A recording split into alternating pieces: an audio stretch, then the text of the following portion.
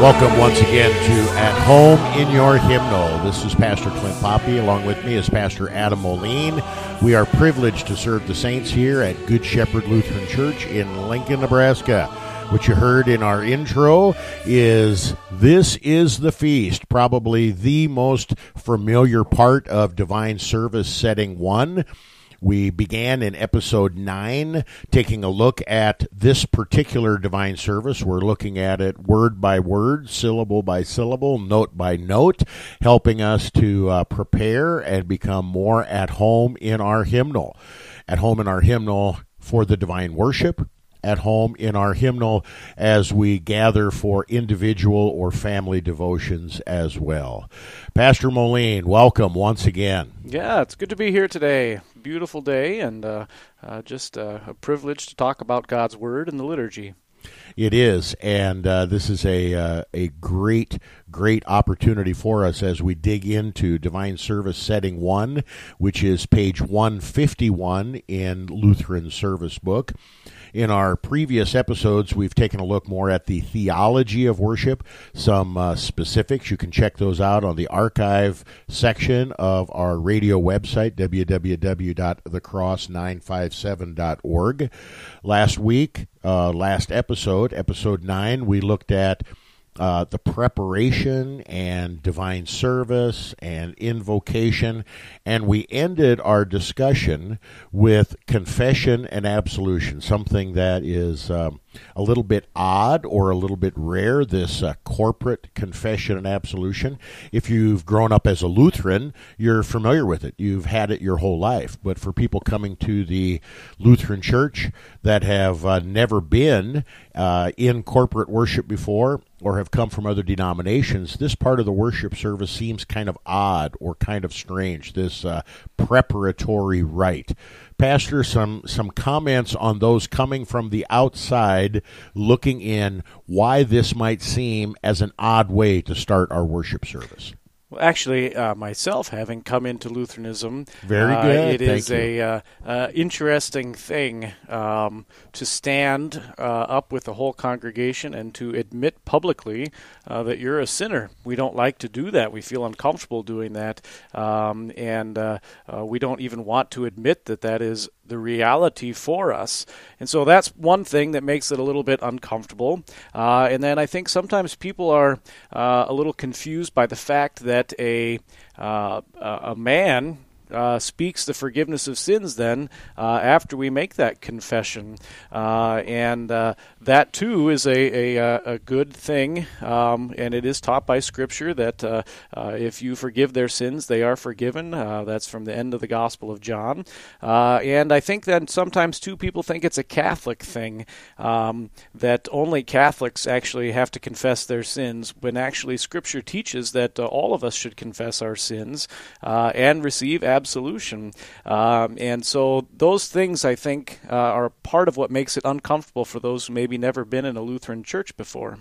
You brought up the very, very important part that this is what the Scriptures, the Holy Bible, teaches, and that's why we do it in our worship service. One of the beautiful features in Lutheran Service Book is that in many, many parts of the liturgy, the scriptural reference for that particular part of the service is given in a footnote, so you can check it out.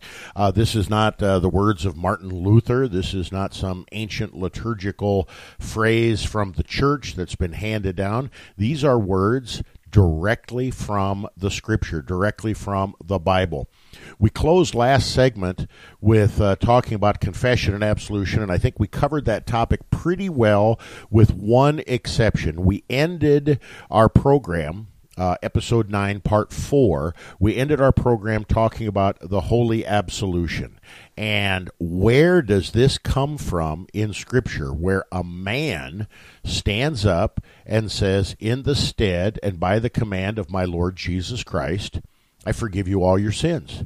And the Scripture reference, the little note in our hymnal, says John 20:19 to 23. And I want to read those words, and then I want to ask Pastor Moline a couple of questions about that. John 20:19 to 23. On the evening of that day, the first day of the week, the doors being locked where the disciples were for fear of the Jews, Jesus came and stood among them and said to them, "Peace be with you." When he said this, he showed them his hands and side. Then the disciples were glad when they saw the Lord. Jesus said to them again, "Peace be with you. As the Father has sent me, even so I am sending you." And when he had said this, he breathed on them and said to them, "Receive the Holy Spirit." And now verse 23, this is the kicker. "If you forgive the sins of any, they are forgiven them. If you withhold forgiveness from any, it is withheld." These are the words of institution for the office of the Holy Ministry. These are the words of institution for what we would call holy absolution. Pastor, can you give us a little context? When were these words spoken, and what was the significance of the timing of Jesus' appearance here in John 20 and these particular words spoken at this particular time? These words are spoken right after Jesus has gone to the cross, died, laid in the tomb, and then risen. So these are words spoken after the resurrection to those disciples. And that's an important thing because now Jesus is sending them out, or going to send them out, to preach the word, to forgive sins, to administer the sacraments, and bring the church into existence.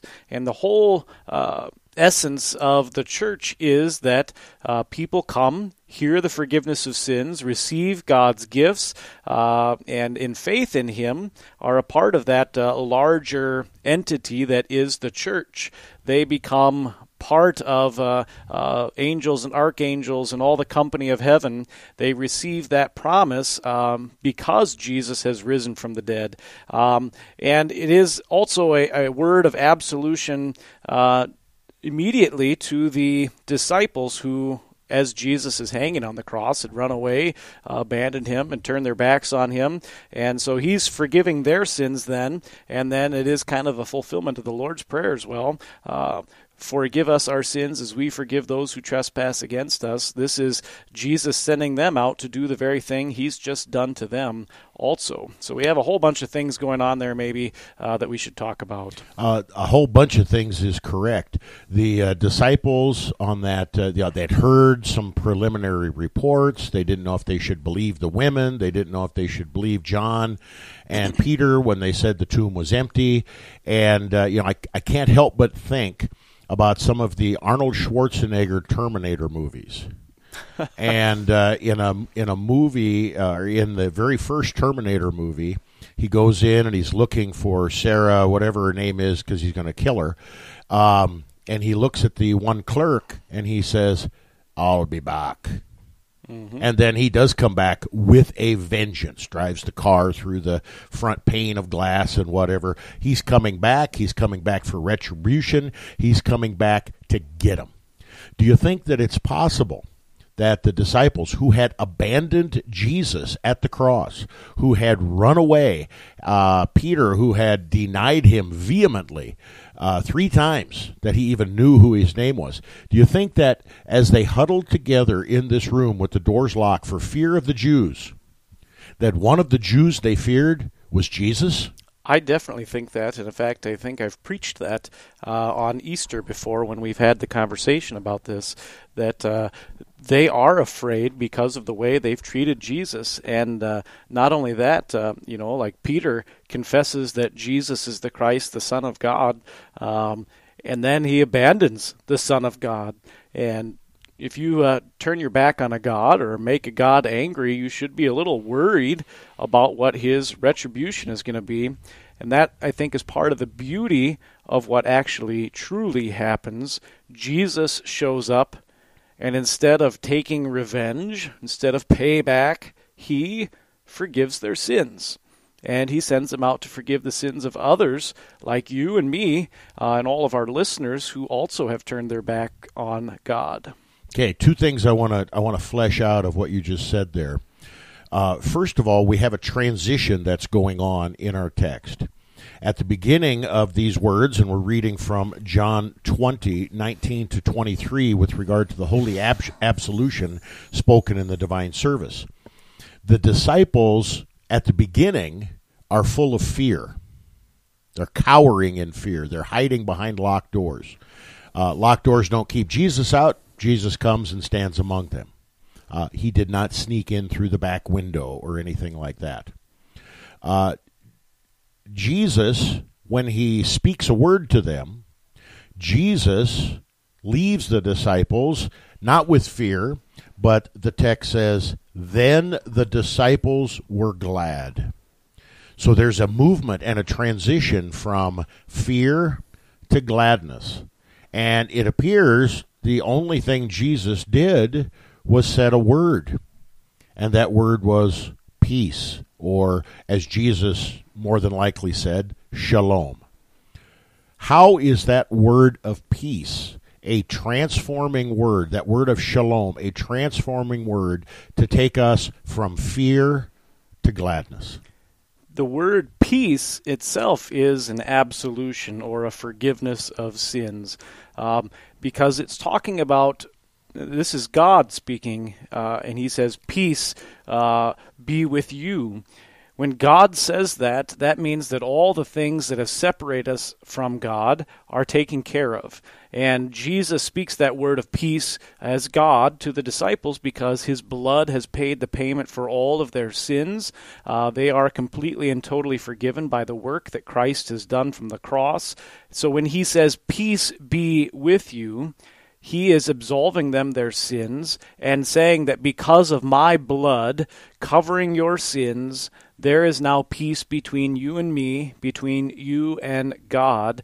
And because now there's peace between us and God, we return to that state that happened before the fall into sin, when Adam and Eve could see God face to face, when they could understand the full joy and comfort of being in God's holy presence, when God provided for all their needs of body and soul.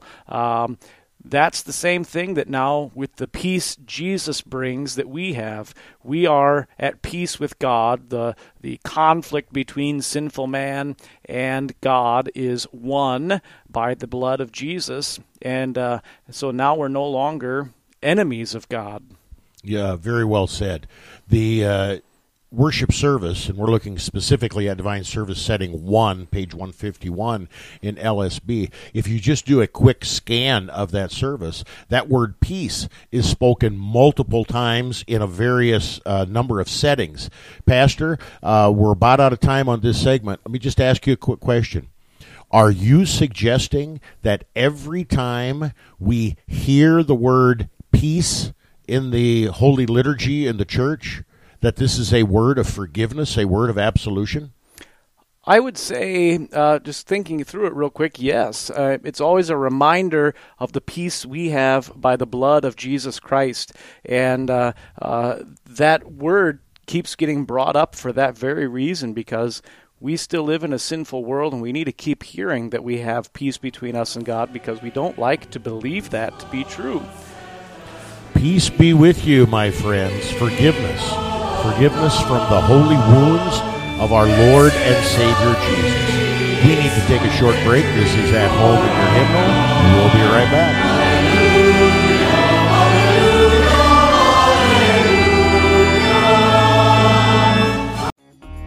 You are listening to KNNA LP 95.7 FM, Lincoln, Nebraska.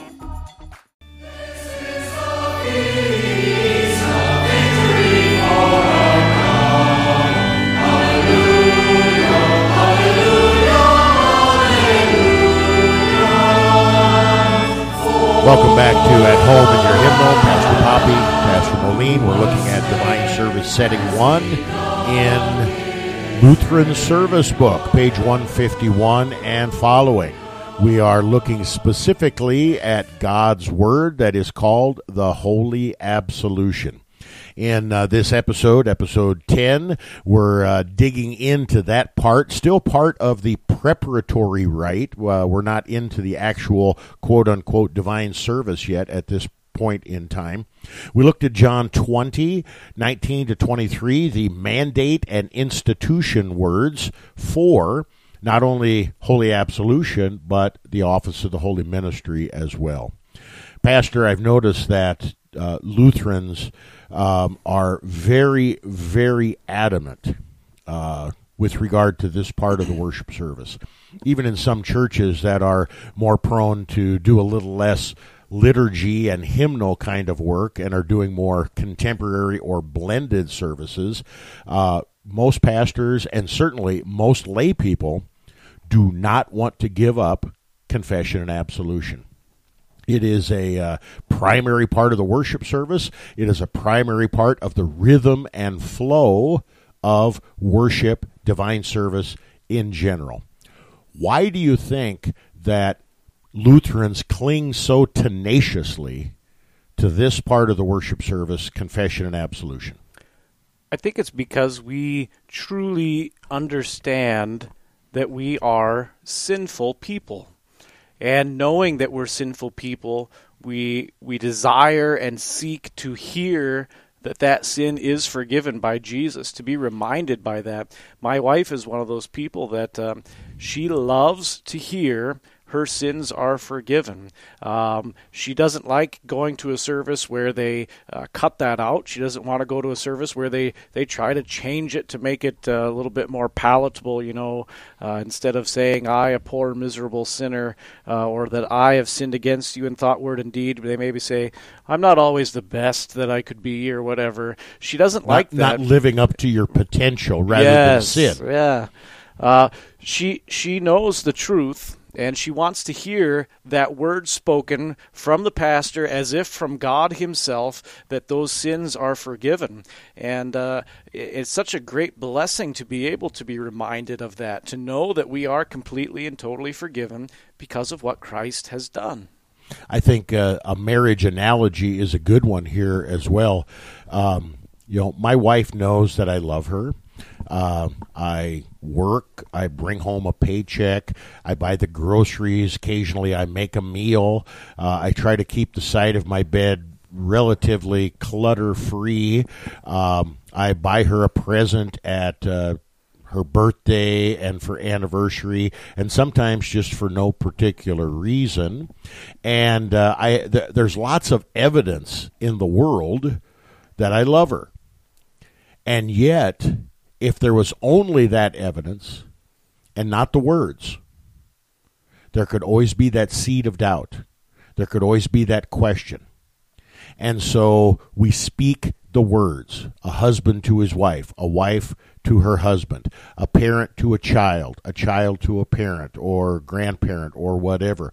We speak the words because speaking the words and hearing the words is important. Now, in our last segment, Pastor, you mentioned something that I want you to unpack a little bit more. You said that we, the people who come to church, the people who are sitting in the pews, are often like those disciples in John chapter 20 here, who are sitting in the room locked, full of fear. I don't think we're afraid that Jews are going to come and attack us, but we have other kind of fears. And you preached a sermon on Reformation evening. That would be a Wednesday, October 31, 2018. Brilliant sermon on the entire topic of fear. And I would encourage our people to go to the website, check out the archives, and listen to Pastor Moline preach and hear the Word of God brilliantly delivered. That topic of fear, how are we coming into the church service, whether we're in church every week or whether it's been weeks or months or years since we have darkened the church's door? How are we full of fear, and how does this word spoken by God through the pastor, this word of peace, this word of absolution, how does that directly address those fears? Well, in our lives, there are all sorts of things that we are afraid of. And we like to think that it's just, ghosts and ghouls and goblins and, Bigfoots running around across the highway in front of our car or whatever. Hey, I saw a special on the History Channel. Yeah, Bigfoot's I'm sure real. you did. I'm joking. The truth is, those things aren't really the things we're afraid of the most. The things that are the deep-set fears that we worry about the most are much more mundane than that. We're afraid of what the doctor has told us about our prognosis. We're afraid how we're going to pay the mortgage or how much money is in our 401k. We're afraid for our children and the things they're learning in public school that we don't agree with, or are their futures going to be okay, or are they going to grow up to be a jerk? We're worried about any number of things that we are truly afraid of in our life. And God answers all of those things with that word of peace, with that word of forgiveness that says, you don't have to worry about these things. Money, well, I'm going to provide everything you need to support your body and life, and when you die, I'm going to give you even more, in eternal life, in the eternal wedding feast of the Lamb and His kingdom. Family members, all of those people who believe and trust in me, they're going to have eternal life, whether they die in an accident or cancer or old age, peacefully in their sleep. No matter what, because of the forgiveness of sins earned by Jesus, they have eternal life. We can answer all of the fears that we have with that word of forgiveness in Jesus Christ. And so then we're left with nothing really to be afraid of when we live in the forgiveness of Jesus Christ, except for God Himself. And fear of God we call faith. And it's good to have faith. And so in that way, when we hear that our sins are forgiven in the name of the Father and the Son and the Holy Spirit, it takes away that fear because we know Christ has overcome the world and we belong to Christ. So, Pastor, when I go to church and I hear the pastor tell me, in the stead and by the command of my Lord Jesus Christ, I forgive you all your sins. This is an absolution. Something is actually taking place here? Or is this just kind of a symbol or a reminder that generically God loves me and gives me peace? Is there actually something happening? There is actually something that happens, and perhaps a way to understand that is to look back to the John passage in John 20, when Jesus shows up and says, "Peace be with you." He also breathed on the disciples and said, if you forgive anyone their sins, they are forgiven. Receive the Holy Spirit when He breathes on the disciples. That brings us back to the very beginning when God created the entire world by the power of His Word, speaking things, let there be light. And then also especially when He made Adam out of the dust of the ground. He took that dirt, He pushed it together into the form of a man, but it was still not alive until God breathed the breath of life into the man. And when Jesus is speaking the word of absolution, breathing the Holy Spirit onto the apostles and to us in the words of absolution, that Holy Spirit is making us alive forever. It's really, truly happening at that time. And so it is a great thing that this is worded this way in John because it drives us back to recreation, that God is recreating us by the power of His Word by saying, your sins are forgiven. So when people come in, this is not a sign or a symbol or a remembrance. It is a performative speech act, and maybe our hearers have heard that term before. When the umpire calls ball or strike, it doesn't really matter where the pitch was. The umpire's word has the power and the authority to make the call. Correct. When you go to court, hopefully not too often, but when you go to court and the judge declares guilty or not guilty, there is power and authority in those words, that whatever the judge says, whether you agree with his verdict or not, that verdict stands. The judge's word is final. Let it be written, let it be done. Yes, there we go. There we go. I love that line from the old Charlton Heston movie, Ten Commandments. So, God speaks through a human being. And God has given this power and the authority to forgive sins, and specifically in the worship service to the called and ordained servant of the word. But this forgiveness is not only in the divine worship service. This forgiveness is supposed to be freely given and received. You mentioned the Lord's Prayer before. This is a part of our vocation. Husbands and wives, parents and children, brothers and sisters, neighbors, co-workers, the list goes on and on. Forgiveness is the way of life for a Christian. And the Lutheran Reformers oftentimes said that the article by which the church stands or falls is justification. That God has justified us or declared us righteous or forgiven on account of the person and work of Jesus Christ. We don't keep this to ourselves, but we share it. We share it because we need to hear it.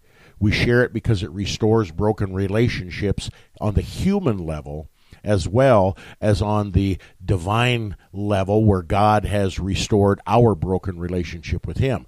I, a poor, miserable sinner, am forgiven. I am at peace because of the blood of Jesus Christ. When we come back from our break, I want to venture into maybe a little bit of a dangerous topic with regard to confession and absolution. Sometimes people will say, well, I can do whatever I want because all I have to do is go to church on Sunday and hear that my sins are forgiven. I want to ask and have Pastor Moline expound on the question, is confession and absolution as practiced in the Lutheran Church, the preparatory rite before the divine service, is this simply a license to sin, or is there something bigger going on here? We'll address that difficult question and topic when we come back from our break. This is At Home in Your Hymnal. Don't change that dial. We'll be right back.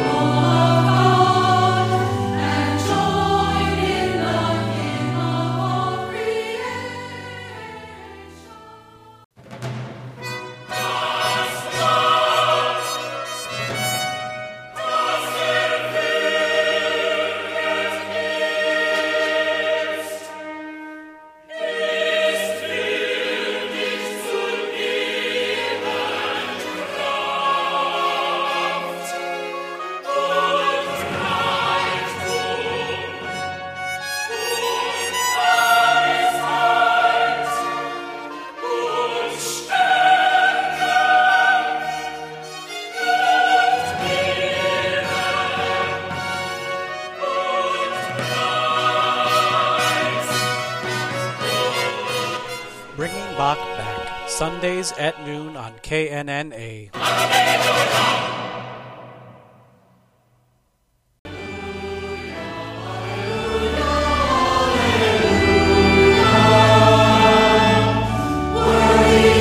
Welcome back to At Home in Your Hymnal. This is Pastor Clint Poppy. Along with me is Pastor Adam Moline, pastors here at Good Shepherd Lutheran Church in Lincoln, Nebraska. At Home in Your Hymnal is designed so that you are, how about this, at home, comfortable with your hymnal in the divine service, in your home for personal or family devotions. And we're looking at Divine Service Setting 1 right now, page 151 and following in Lutheran Service Book. I suppose we would be remiss if we didn't invite you to join us for worship at Good Shepherd. You can worship with us every Sunday morning at 8 and 10:30, Sunday school and Bible study for all ages in between. Wednesday evenings year-round at 6:30. We follow one of the services exclusively in Lutheran Service Book, and so this is a service for our members and for the wider church at large. Through episode 10, we have been looking specifically at the absolution part of confession and absolution. Confession and absolution is a preparatory rite to get us into the divine service. We're not quite there yet, but we're talking about the absolution where God through the pastor, forgives your sins. You are absolutely forgiven, 100%, no strings attached, no passions or satisfactions need to be made to make your absolution sure and certain. You are set free. You are at peace because God, through your pastor, tells you. Now, sometimes, Pastor Moline, and this was the little teaser that I left as we headed into our last break, sometimes people accuse Lutherans, and I suppose Roman Catholics as well, but sometimes people accuse Lutherans of having a confession and absolution at the beginning of their worship service as kind of an easy out, a get out of jail free card, a license to sin. Is that what's going on, and why is that a very, very dangerous way to look at the Holy Absolution? I think Lutherans are actually better at this than some of the other church bodies that practice confession and absolution, because we as Lutherans, the foundation for all of our confession of faith is the Scriptures.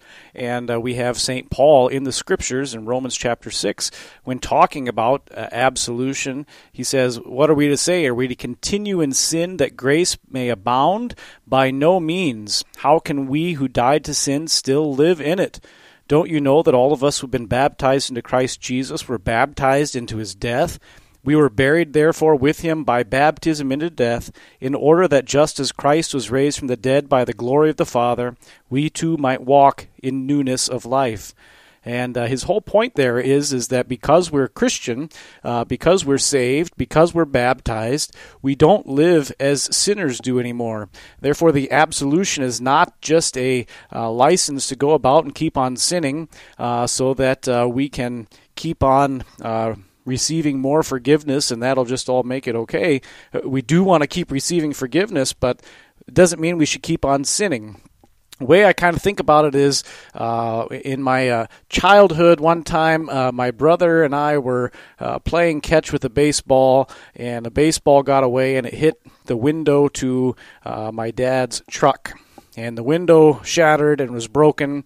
My dad came out, and my brother said, sorry, we didn't mean to do that. It was an accident. It wasn't on purpose. And my dad said, no big deal. We'll just get a new window. Now, if that's the way it happened the first time. If the next day I had gone out and we threw another window through or baseball through the window, and the next day we did it again, and the next day we did it again, he might not come out and say, well, you're just forgiven. There's a pattern that's forming, a pattern that is running roughshod over the word of forgiveness that my dad had spoken there. That is forgetting that word and what that meant, and the importance that is carried in that word. The same thing then is kind of true with God. If we keep on neglecting the word of forgiveness and take out of when we live our life and we sin and we forget the price that Christ had to pay to get that forgiveness to us, and we take advantage of God's forgiveness, then we're not really in the Christian faith. We're living apart from that faith and apart from God's word and apart from his mercy. And that's a problem. And so forgiveness, absolution, is not just a license to sin. The words that you connected us to from Romans 6 are very, very important words that we memorize in Luther's Small Catechism, Baptism Part 4.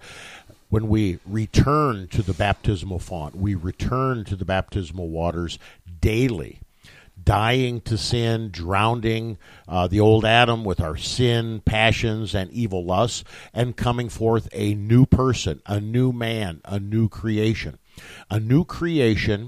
that sincerely desires to live in Christ, a new creation that sincerely desires to live according to God's will.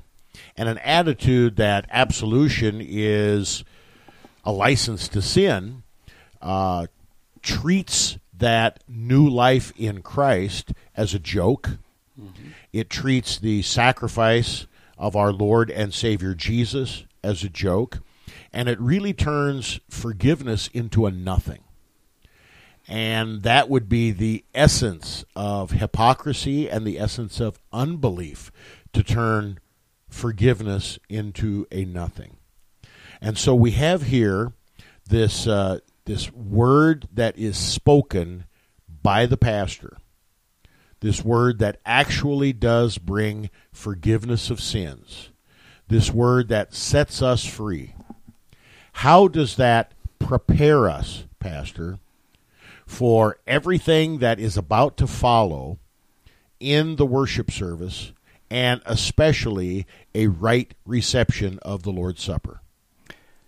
It is preparing us for the rest of the divine service, because it is giving us an identity as a Christian who has been forgiven by the blood of Christ, which then opens the door to all the rest of the service, to hearing the Word, to receiving the Lord's Supper, to being in the presence of a holy and just God, by hearing that we are absolved Christians, absolved sinners.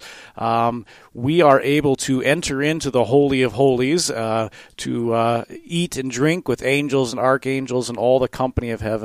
It declares that we are amongst the forgiven, amongst the saved, and it's kind of, we talked last week about the ebb and flow of the service, that God gives His word and then we respond. And the word He's giving here is that you are forgiven, allowing us then to respond with the rest of the service as we worship and receive God's gifts going forward there.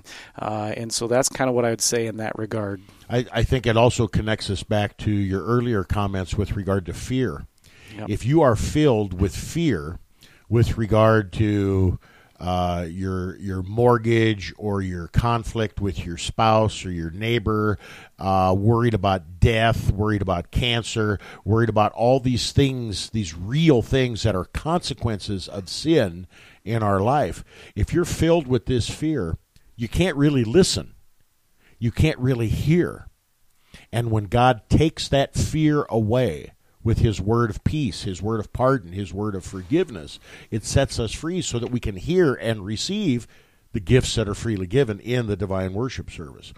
A little bit earlier, we talked about a topic with regard to some pastors or church leaders that maybe get bored with the liturgy. They get bored with certain parts of the divine service, and they might want to write their own.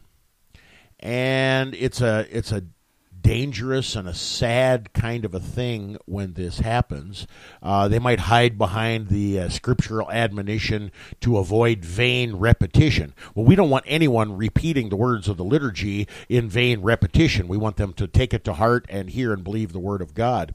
But what would you say, Pastor, to leaders in the church, and especially pastors or people in the pews that may desire this, with confessions and absolutions that are written for the moment? They're written topically or seasonally or whatever. Maybe even a confession that does not confess our sinful nature, or an absolution that does not clearly and definitely speak the forgiveness of sins. I would say, first off, you talked about the boredom or the vain repetition of the words. Scripture surely says that, but that's not a problem with the words. That's not a problem with the liturgy. That's a problem with us. And maybe that's a part of what our confession ought to be, is that I'm so sinful that I even get bored in telling you about my sin, or I get bored in confessing the truth and hearing your word. That's a part of the sin in us, not a problem with the liturgy that the church has used for over 1900 years, I would say. So that's part of it there. Also, I would say there is something to be said for memorizing these same words and using these same words over and over again, because when I am really vexed by my sin, when I feel the full gravity of it, and I am in tears and sorrow and overwhelmed by the results of it, isn't it wonderful to have words that I know by heart that I can say and confess without having to deal with my emotions at that moment, without having to try and find some sort of word that can express the sorrow that I feel because of my sin, but instead that the church has given me words that I can use to begin my confession. And if there's more, if we look at the rite of private confession and absolution, if there's more that I need to add, then I've already broken the silence with these words of the church and can then go into the details if necessary.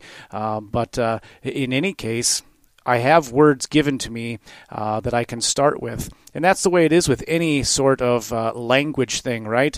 You have to teach people the language and how it's done so that when the time comes for them to create their own words or poem or whatever, they can use those words and they know how it's done to create their own confession. And so I'm not saying we should do our own confession, but when we start, we have a word given to us that we can build off of, maybe is a way to say it. I think you set the stage beautifully for where I want to go with this as well. The fifth chief part of Luther's Small Catechism teaches us the importance of confession and absolution, teaches us the importance of learning the grammar, the basics, and we're a classical education school here at Good Shepherd. Classical education permeates everything that we do. We learn the grammar before we can move on to the logic and the rhetoric aspect. And so knowing this and hearing these words, and I'll just say it bluntly, a confession that does not confess original sin is not a true confession.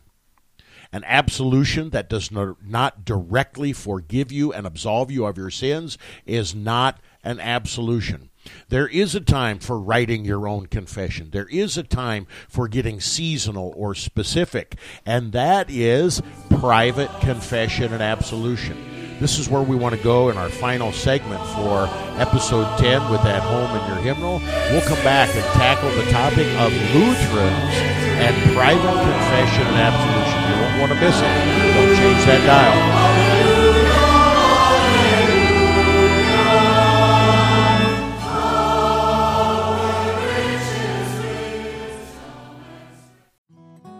You are listening to KNNA LP 95.7 FM, Lincoln, Nebraska.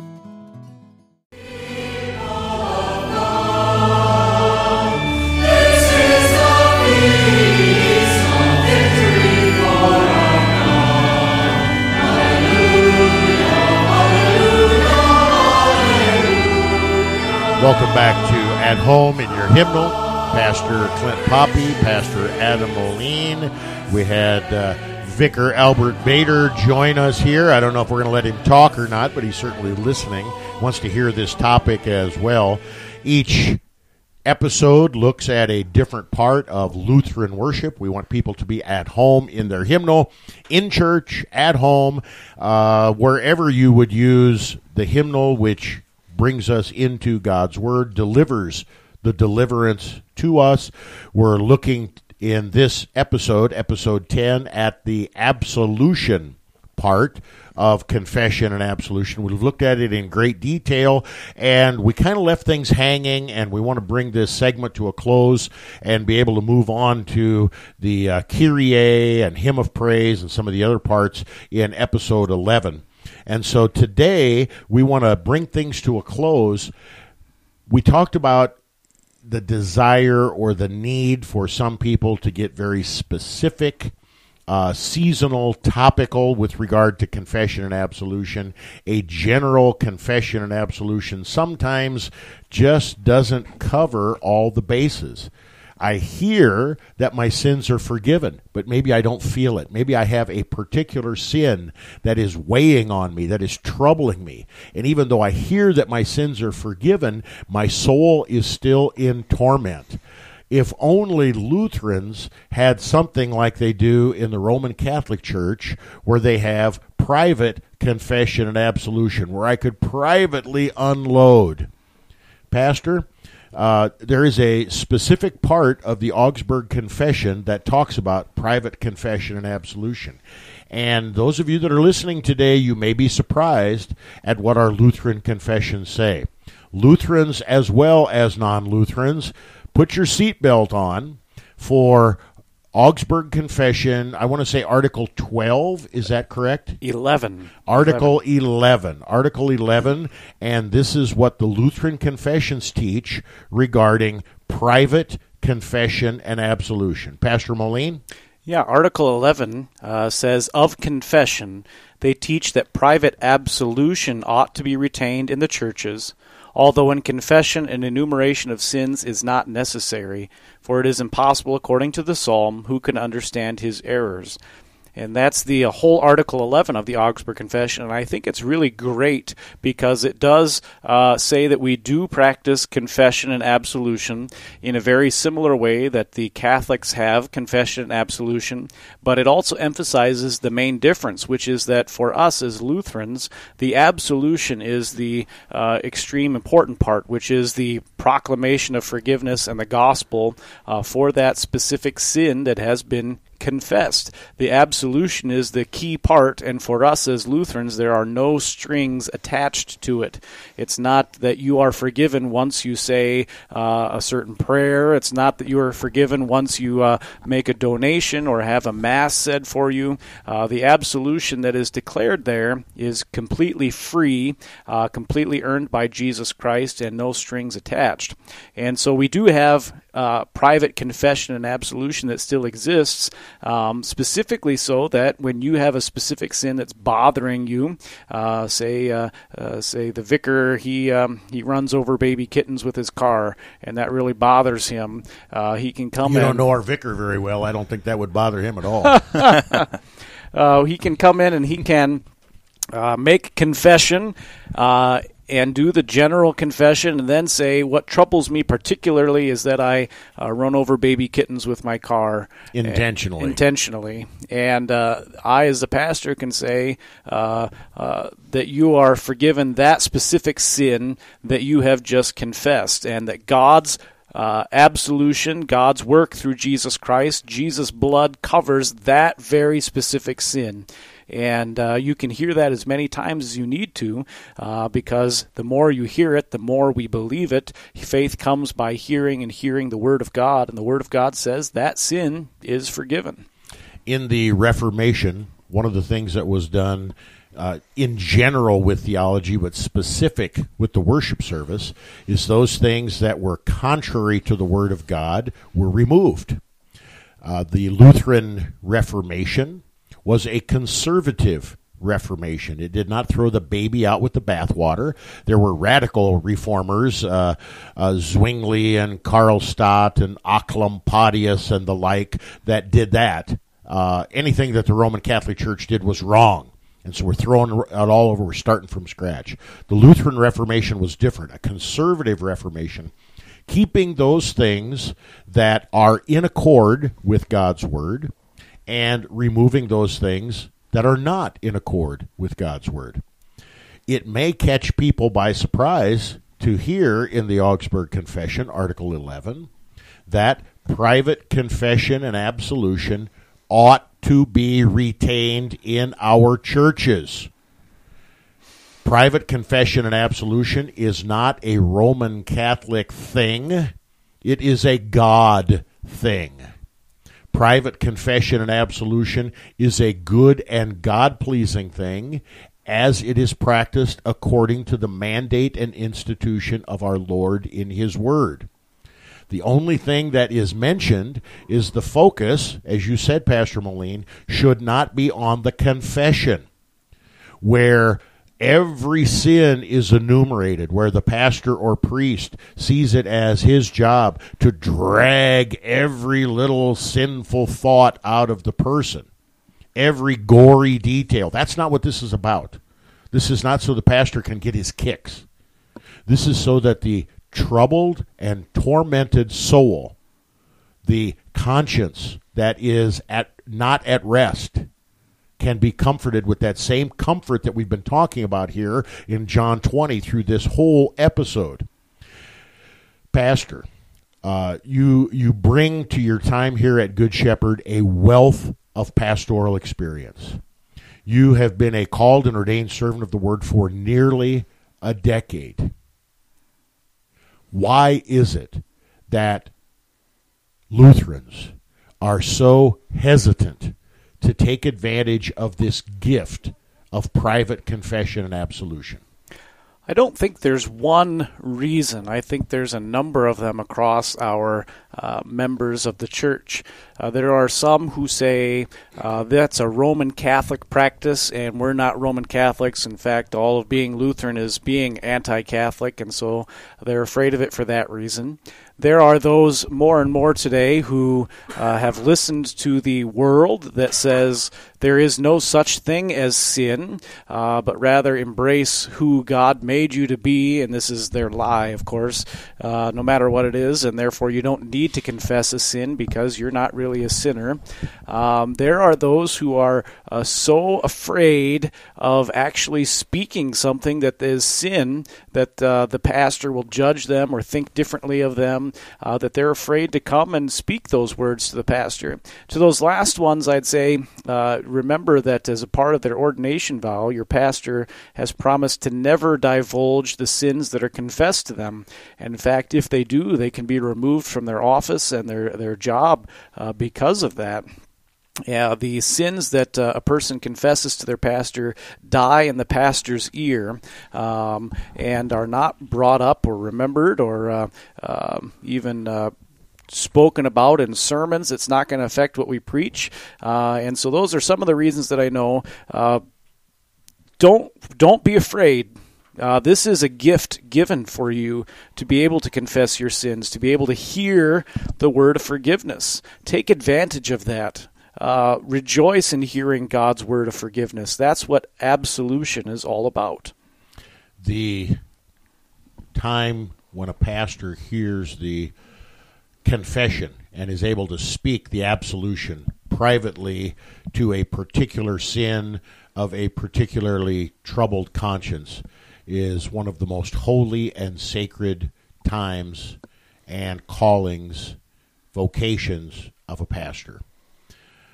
When people think about going to their pastor and confessing a sin, oftentimes, I know that anti-Roman Catholic bias is there. We just need to get rid of that in the church. Right. It's wrong. It's sinful. Repent. I think when you're talking about coming clean before another human being,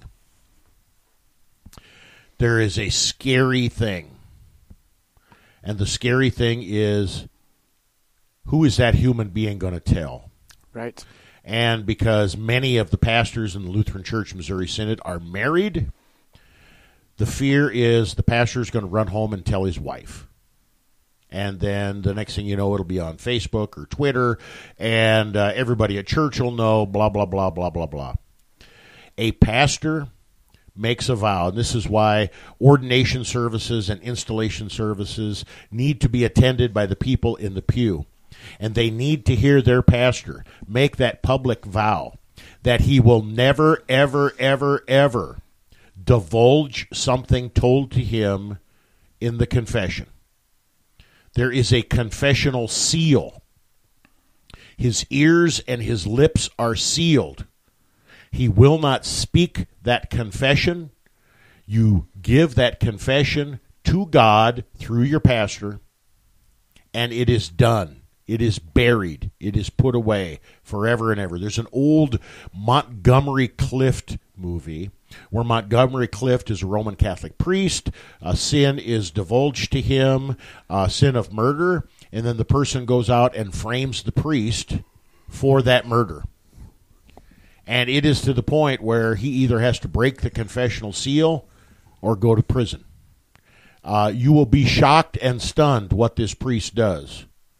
And it is what every good Lutheran pastor would do as well. Go out and get the movie. Do a search for Montgomery Clift movies. I believe it's from the early or mid-50s. Brilliant, brilliant movie.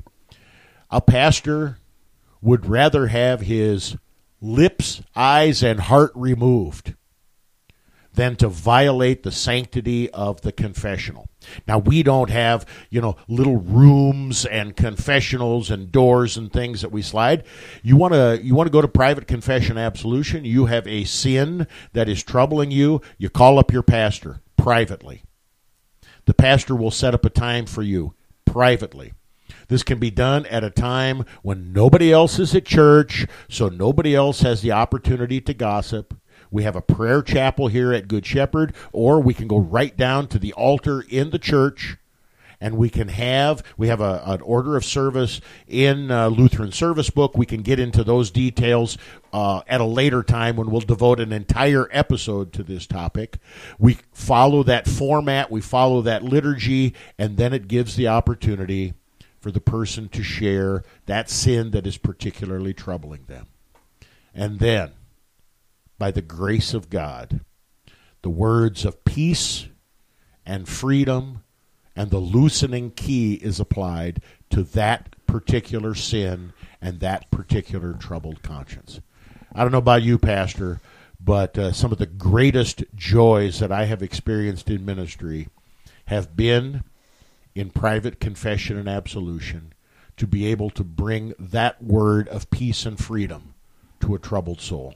And you can just watch their whole demeanor change when they hear the sin that is bothering them loosed, set free, and the weight is gone. Their joy is clearly visible at that, and it's something that I would encourage you listeners to take advantage of as often as possible. It's not to torment you or make it uncomfortable. It's there for your peace and comfort, so that you can live your life, as we talked earlier, without fear, without baggage that you're dragging around, without all those difficult things buried in your heart. Let them out. Hear the forgiveness of Christ, specifically for you. If the Son sets you free, you are free indeed. Take advantage of all the gifts that our Lord and Savior offers, especially the gift of absolution, and prayerfully consider private absolution when a sin is tearing apart your soul. This is At Home in the Hymnal. We've got to bring this episode to a close. We'll be back again next time and continue our look into Divine Service Setting 1. Take care, and may God richly bless you in Christ.